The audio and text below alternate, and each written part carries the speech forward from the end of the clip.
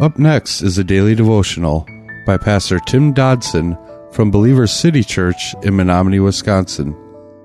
To subscribe to the podcast, visit streetlevelradio.com and click on subscribe. Thanks for listening to Street Level Radio.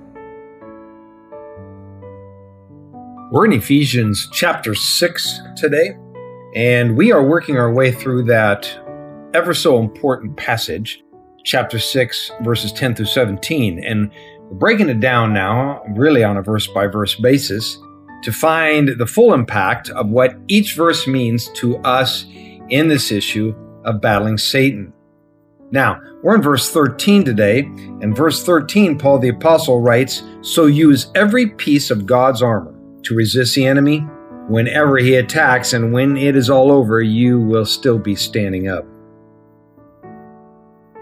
I think because of the innate qualities, the natural attributes, if you will, of our enemy, we can truly ill afford to let our guard down. We were reminded here that it is the armor of God. The armor of God. It's not ours. We just get to borrow it. And he loans us that kind of arsenal because he wants us to be able to stand through it all.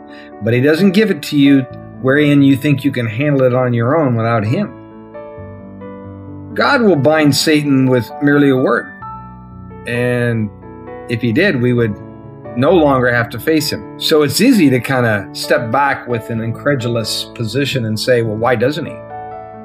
Why, if God is so powerful, doesn't he simply free us from the battle that we fight seemingly on a daily level? Well, I do not always understand the mind of God, but I would guess it's because he wants us to choose to walk with him, not to do so out of a default position or without care. The enemy is free amongst us, and because man wanted him free, he's free. If we don't want to be a part of him now, well, there's only one way out. You got to fight.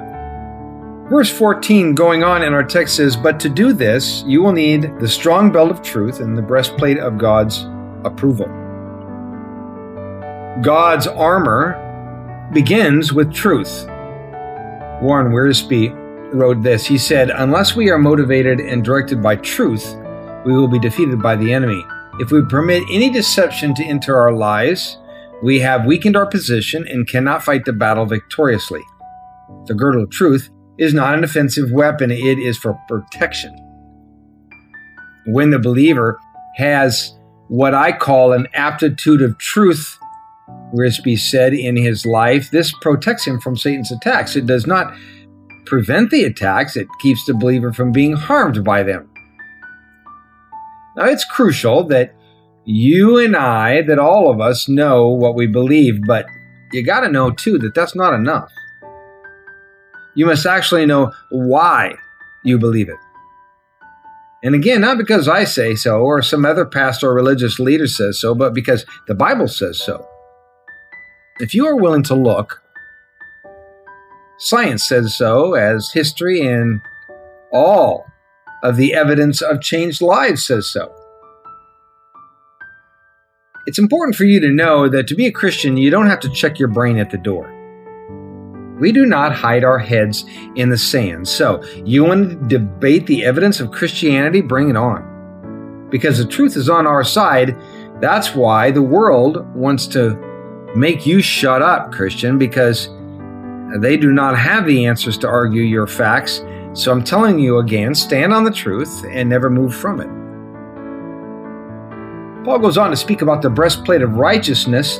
You know, it's been said that when a man is clothed in practical righteousness, he is impregnable. Words are no defense against accusation, but a good life is. If our conscience is void of offense towards God and man, the devil really has nothing to shoot at. David put on the breastplate of righteousness in Psalms 7, verses 3 through 5. And then the Lord Jesus actually wore it always, at all times. Read Isaiah 59:17. All of this is not a matter of grace, but rather a matter of holiness. We cannot excuse the latter for the sake of the former. God still expects us to be like him, not just seek it, but to actually do it. Our lives are truly to be different than those in the world. Never forget that fact.